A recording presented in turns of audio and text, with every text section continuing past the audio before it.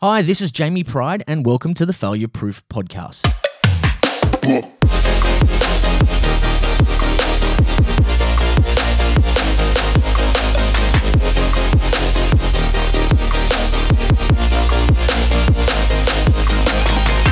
Thank you for joining us on the podcast where we explore performance, leadership, resilience, and the mindset needed to thrive in the modern workplace.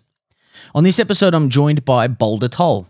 Boulder is the general manager of WeWork Australia, which he joined in 2016 as its first employee. Prior to joining WeWork, Boulder was Airbnb's first Australian hire and was also the general manager of TankStream Labs. During this conversation, Boulder discusses the impact of the pandemic on the office environment and how it will transform in the future. He also shares his views on the future of work and how he led the WeWork team through an immense amount of turbulence and uncertainty. This is a fantastic interview and I hope you enjoy it.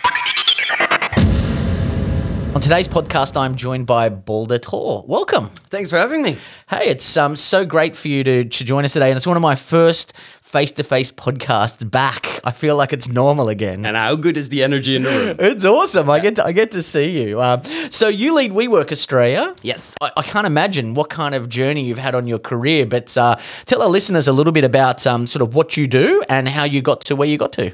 Yeah, so I'm the general manager for WeWork in Australia and New Zealand. We run about 22 locations across the territory, and we have about 11,000 members come into our locations on a daily basis.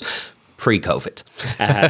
So the pandemic is obviously threw a few curveballs at us, but it's incredible to see that, human-to-human connection and the resilience of our teams are guiding us through this pandemic. I can't imagine how busy you've been over the past couple of months, but we'll get to that. But how did you find yourself at WeWork?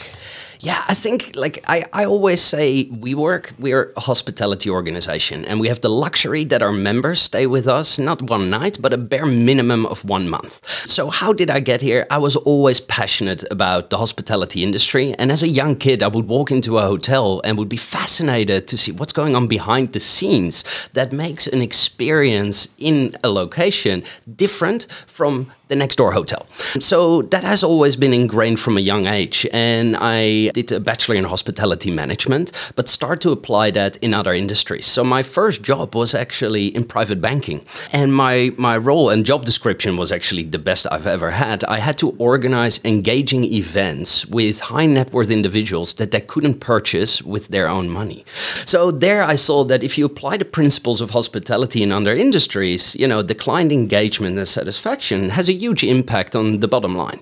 So with that mentality, I wanted to explore other industries as well, but realized I needed a little bit more business acumen. So I moved to Australia and did my master's in international business management at the University of Sydney. So following that degree, I just ran into the right people at the right time. At my graduation party, I was hanging literally upside down in a pub and ran into a recruiter from Airbnb. And he said, come and interview tomorrow. Well, I had heard about Airbnb. This was still early days for their international expansion. This is a funny story about culture because I rocked up to that interview full suited up with a tie, and that was not the culture that Airbnb had.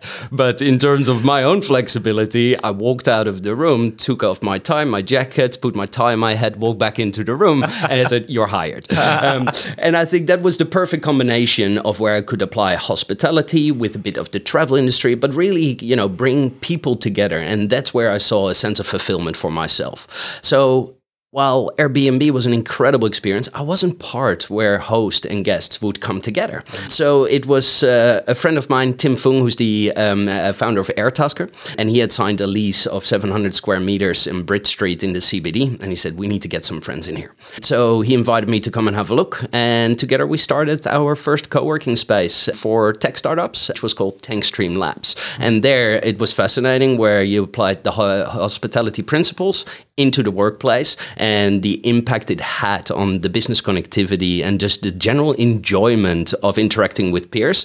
And that's really where my career in the shared workspace started. So following that, doing that for 2 years, WeWork reached out through my colleague from Airbnb and I said, Boulder, come and join. Still the hardest decision of my life because I was doing something for myself with the founders of Airtasker and I was going to join what at that point was the biggest competitor. But having a look behind the scenes, how entrepreneurial the organization was, how they truly run empowerment on all levels. Gave me, the convincing nature to join WeWork and expand the operations here in Australia.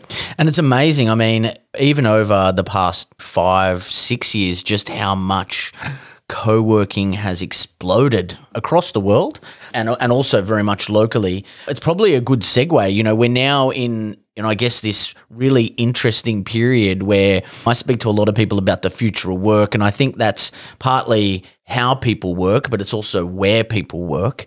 How's that affected your business, and what do you see as the sort of the short-term future for co-working, but also more broadly, how do you think people are going to work, live and play in the future?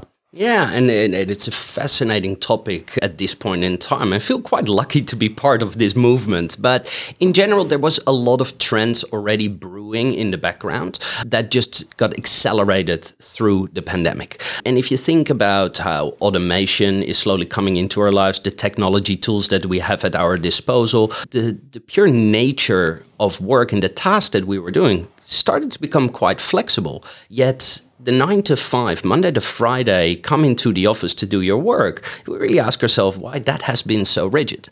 So I think with the acceleration of the biggest work from home experiment the world has ever seen, people started to ask themselves questions. It's like, okay, why do I come into the office? And what is the purpose of going into the city every day? And I think the one good thing coming out of the pandemic is that every organization is asking their employees, how and where would you like to work? And the data that is coming back is fascinating. So what we see is that flexibility in time and in space is the most highlighted topic that is coming out of it. And it is really transforming the office place in redefining the purpose of why you come in. So instead of having high density one-to-one desk-to-employee ratio that we've seen over the past years, it is really like, okay, well, I want to come together to collaborate, to be creative. And all of those elements have really been highlighted through the pandemic because we like to think about the social capital that we create when we're together as human beings. And throughout the pandemic, working remotely, we've been slowly sipping from that cup. But yet we haven't been provided the opportunity to really refill that. And therefore, the office place should become a greater emphasis for a place to come together. I think you're right. It certainly has been the largest working from home experiment ever conducted. Although, somebody said to me, it's not quite working from home because it's working from home in a pandemic with your kids at home screaming and your cats on your keyboard. But it certainly has, I think, unleashed some new thinking. And I think a lot of people, especially people in the tech community generally, have been sort of adopting a lot of these principles already. But I think it's become much more mainstream. And you're right. I mean, when I'm speaking to leaders and to people in businesses, certainly there's sort of two big themes going on. It's flexibility of how people are working. So, the concept of a 9 to 5, 5-day work week is probably outdated. People have been working more than 40 hours. They've been working less. People want that flexibility. 4-day work weeks are becoming more common. But, when people work, I think is open for question. The interesting thing about working from home is, it's interesting to observe what's happened over the past sort of 6 to 9 months where there was a huge novelty. Firstly, there was a little bit of anxiety at the front as people scrambled to get their home offices set up. And then there was this sort of period of settling in where everybody, I guess, got accustomed to the technology and into a working rhythm. And now I'm seeing a desire for people to reestablish that human connection and to, I guess, not necessarily go back to the traditional office as such, but to really understand how do they collaborate and create and communicate with other humans as they do their work. No, absolutely. And I think it's a layer of trust, that's been forced upon organizations and their employees that, we've shown that we can be productive, anywhere. And I think it becomes really deliberate. It's like, what is the task at hand? and where am I most productive in which environment. And even for myself, like we have the luxury of in Sydney have 11 locations, and I generally work across many of them, and it gives me, a sense of creativity because I get to interact with different people, different environments. Yet if I need to do deep focus work, I've rearranged my own calendar. So every Wednesday I work from home, yet Monday, Tuesday and Thursday, Friday, I'm in the office to really be there for all of our teams and employees.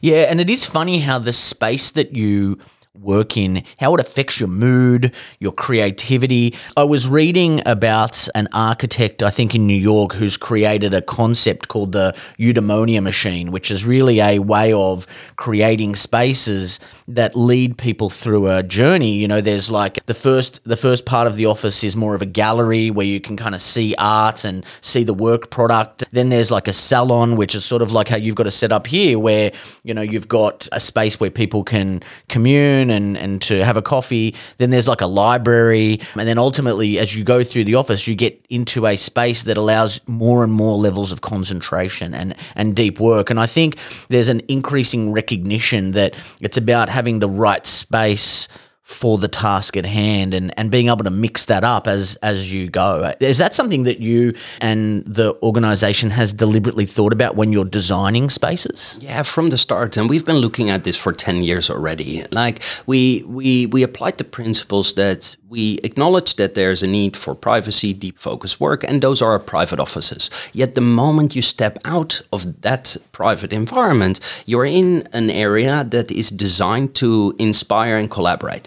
So if you come into our locations, there's always a certain energy because we've designed it for our center point of gravity where people automatically gather.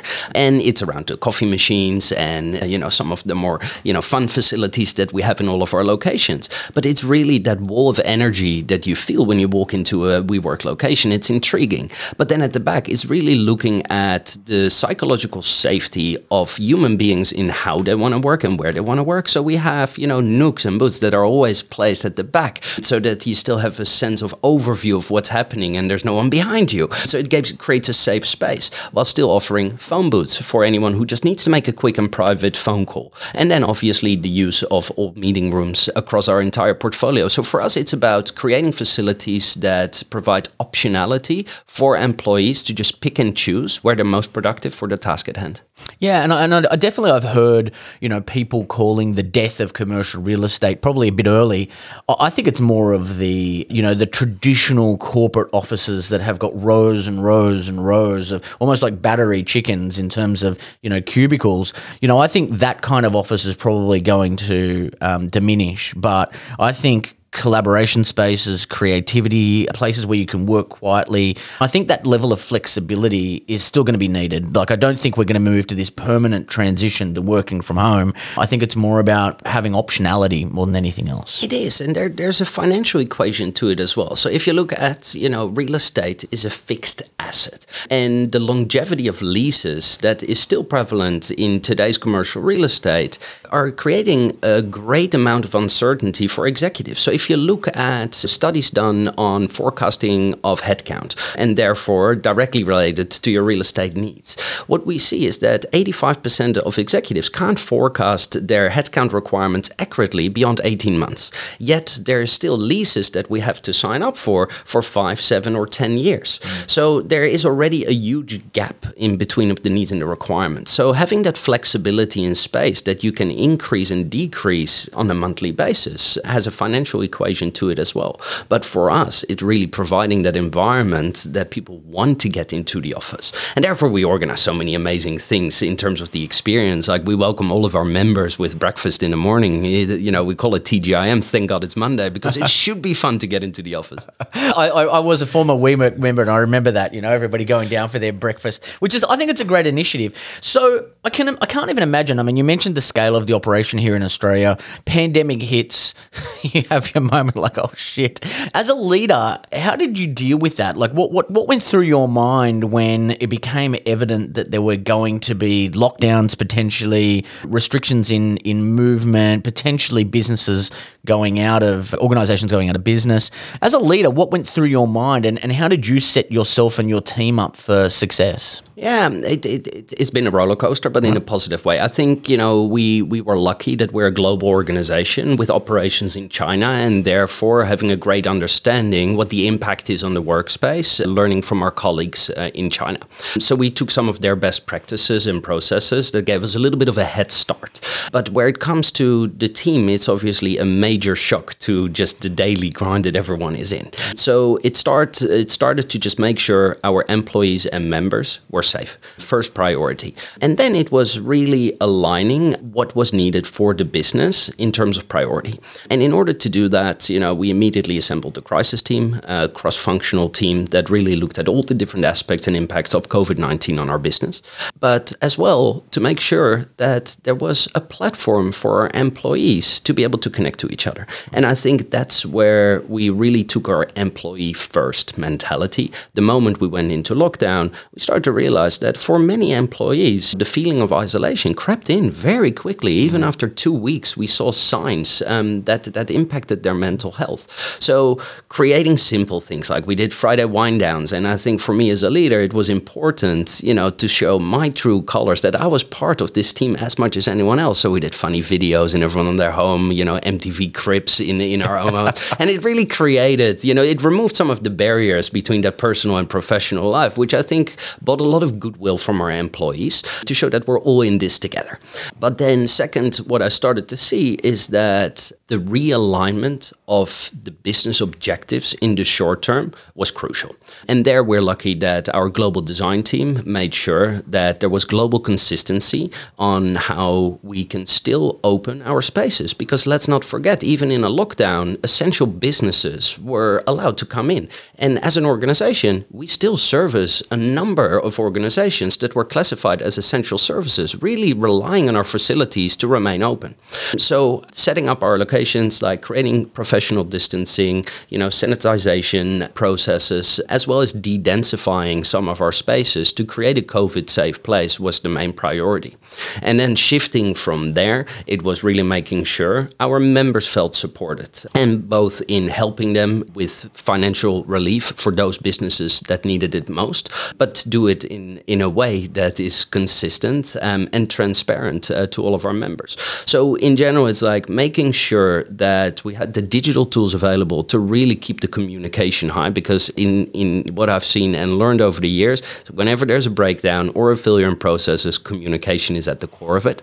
And then creating clarity and transparency for our members on what services were still available and guiding them through it. But yeah, lots of meetings and realignment of expectations. Yeah, and so much to unpack there. I mean, because I think you make an excellent point earlier where, to a certain degree, this is kind of a hospitality business, and the people who work in hospitality are very, extroverted, and they want to be around people. And I guess that sort of impact on your team, I think, would have been, more profound than, a traditional sort of business. And I think that, we sort of spoke a little bit before we started recording that there's this really strong link between employee experience and customer or member experience. And you took an initial approach, which is to take care of your employees first, knowing that they'll take care of your members. What have you learned during this period in terms of sort of, what do you think went well, and I guess how did you deal with kind of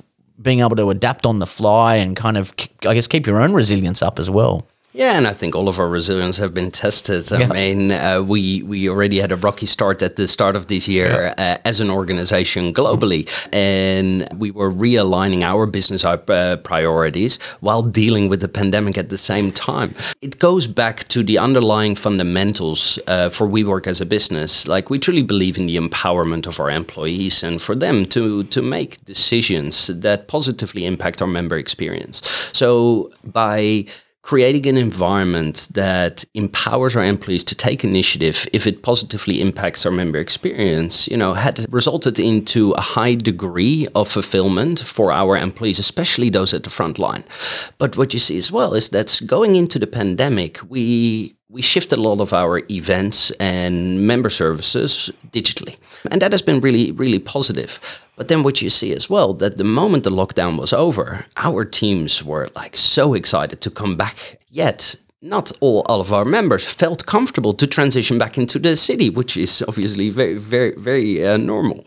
So to keep them engaged and productive, where members were slow to transition back straight after the lockdown, was probably the biggest challenge. But it was the first time as well. Like, we've always been a high growth organization, and we finally had the time to actually look back and say, like, what are some of these initiatives and projects that we always wanted to work on but never had the time for? And that created a lot of excitement, so that there was a bit of a reset button that allowed us to refocus, and that is on the core business that is WeWork, with our members standing central. And there's a lot of positive things that are coming out of that right now. I think it's a really good attitude. I mean, I speak to a lot of leaders, and certainly there are businesses that are, in decline as a result of COVID. However, I think a lot of leaders have taken the same line of thinking that you have, which is to say, okay, look, we definitely had to consolidate, deal with some initial issues, but now's a great opportunity to get some stuff done. Like, we might have some additional capacity, we've got some additional thinking time, and so rather than taking sort of a defensive mindset, it's more about taking a positive, offensive, which is what can we get done? We've got some spare cycle time that we normally wouldn't have. I guess the other question I have on sort of your team is, I guess, it requires a particular kind of person to be successful at WeWork in terms of sort of that member interaction.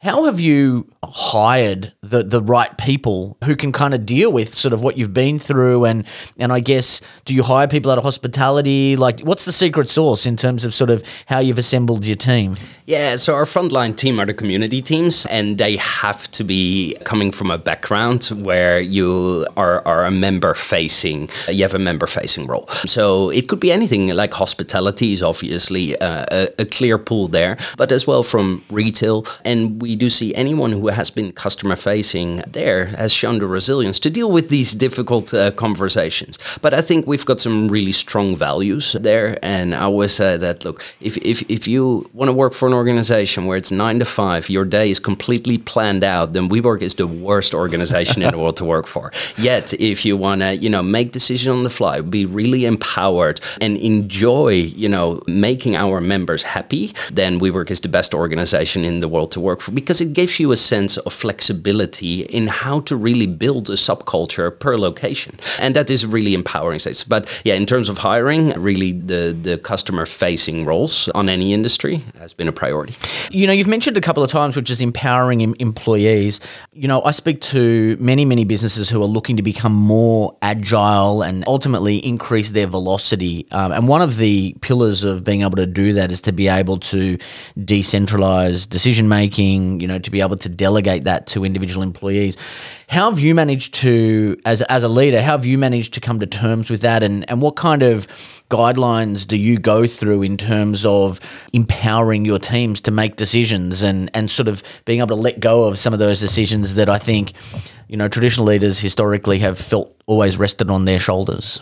Yeah, for me, there's multiple ways that lead to Rome. And for me, if someone feels 100% comfortable with their own personality and is able to display that, in their role, then they're customer focused. But that could be in their own way. So it's creating tools for them to actually be themselves, but always be customer focused. So for us, the member stand centric in every decision that we make, not just for the community teams, it's how we sell, how we design, etc. So simple tools are like, and this is something I stole from the Ritz-Carlton, but is to make a budget available for all of our community teams that they can spend at their discretion if they feel it would positively impact the member experience. So on a monthly basis, if they want to do a member gift or, something, someone had a great live event or they raised capital, the teams will welcome them with a handwritten note, a bottle of champagne or anything else that is maybe even more of a personal touch. So it's really empowering them and giving them the tools to get to know our members on a personal basis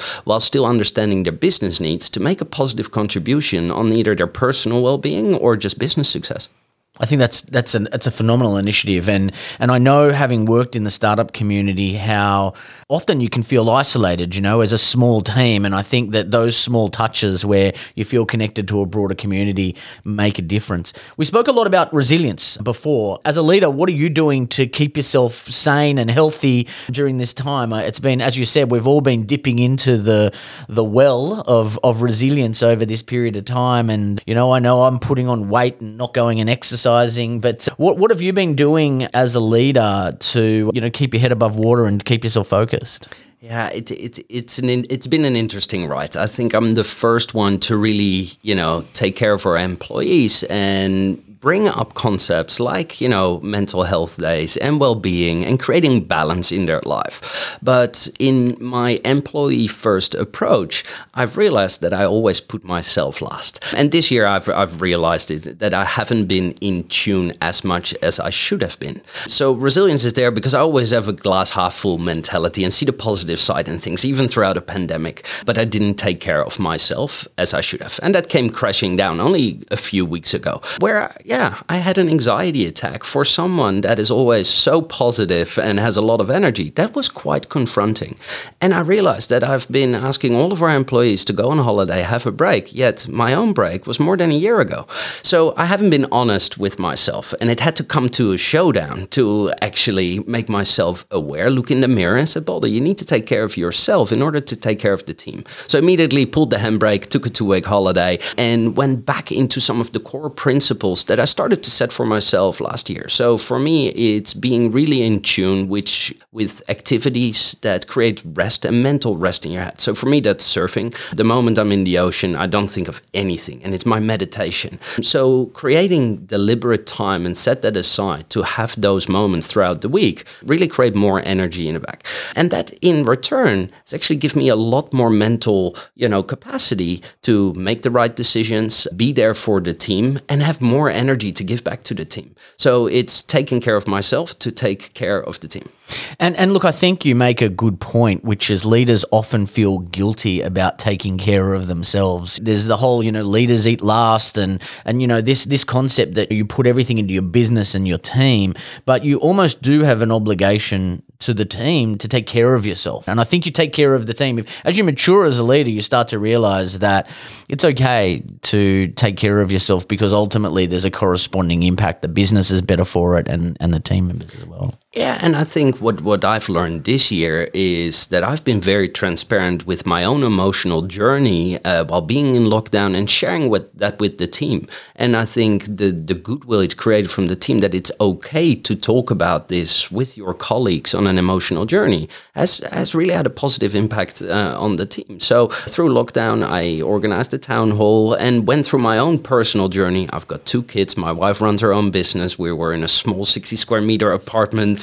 It was hectic, and it took a lot of toll on me because I didn't know when to be a father or when to be a business leader, and I tried to juggle both, creating a lot of stresses. And by just talking about my emotional journey with everyone on a town hall, created a platform for our employees to actually, make this topic of discussion.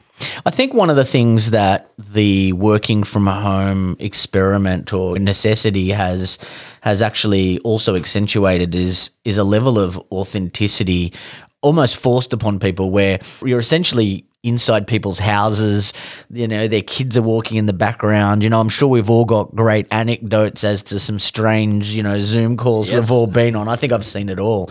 But I think that has further accentuated that authenticity in leadership is welcomed. Being vulnerable, being yourself isn't necessarily weakness. And that I think that our teams appreciate that. We're going through the same. We're human. We're going through the same journey that they're going through, and I think sometimes it's even nice for leaders to have that level of vulnerability and say, "Hey, look, you know what? I got the problem. My kids are screaming in the background. I've got all of those challenges that you've got as well," and it sort of brings you, I guess, together. I think as a team a little bit more. Yeah, and thinking about human leadership, for me, it's been fascinating how everyone spoke about productivity. Said, no, productivity almost went up, but no one talked about what really happened. And that is that employees knew that they were less visible for their members, and therefore they were trying to be more visible online, putting in more hours. They went from Zoom to Zoom, and the effect of this, like, we didn't have time to actually absorb some of the information or lessons we just learned, or even socialize the topics we just discussed. And for me personally, I sometimes went from 7 Zoom calls, straight after each other, and then I still had to do the work, outside of that. So I think, working from home through the pandemic has actually, even further blurred the lines between the balance between, my professional life and my personal life. And we have to be very mindful of that.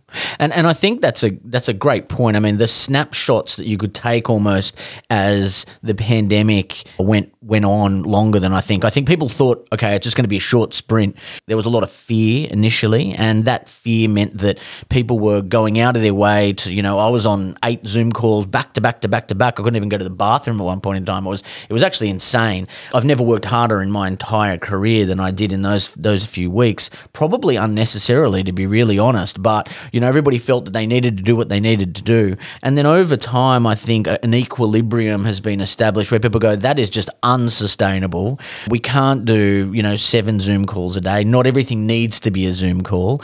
What actually is working? And I think, we're starting to rethink what our energy levels are, what's essential. And, I was speaking to a really insightful leader recently, and he said, they did see a huge productivity surge at the beginning of COVID. And at that time when I spoke to him, he said, well, look, we're not sure if that's based on just productivity or if it's just fear that everybody's so scared of losing their job that they just are working their asses off, right? But, I think we're starting to see productivity declines now, as people start to continue through unsustainable working habits, burning themselves out. And, I think that hopefully we're as organizations, we're finding a happy medium, and as individuals, but I think as leaders, we're responsible to set the example and say, you know what, I'm not going to hold you. It's not even like I'm not going to hold you to a standard I wouldn't do, but it's more, you know what, I'm going to take care of my health, my well-being. I'm going to make sure that we're not doing unsustainable work habits. You know what? It's a marathon now, not a sprint. Where we're going to be dealing with something like this at least till there's a vaccine, maybe beyond. And so we need to sort of get into that level of sustainability. No, absolutely. And I think that's fascinating for our industry when we transition back to real estate.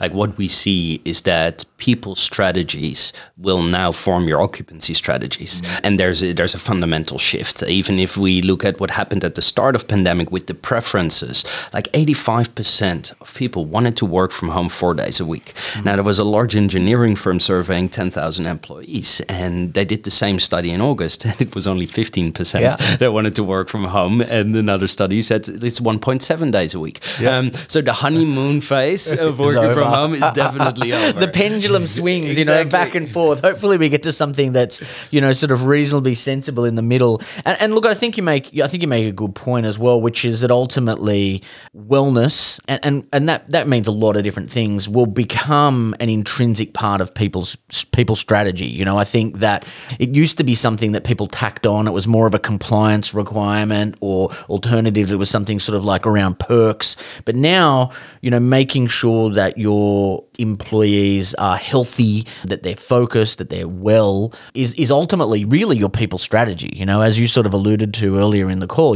if your employees are happy, your customers and your members are happy. I could talk to you for hours, but I'll finish off with some quick fire questions if that's okay. Yeah, sure. What is your favorite book?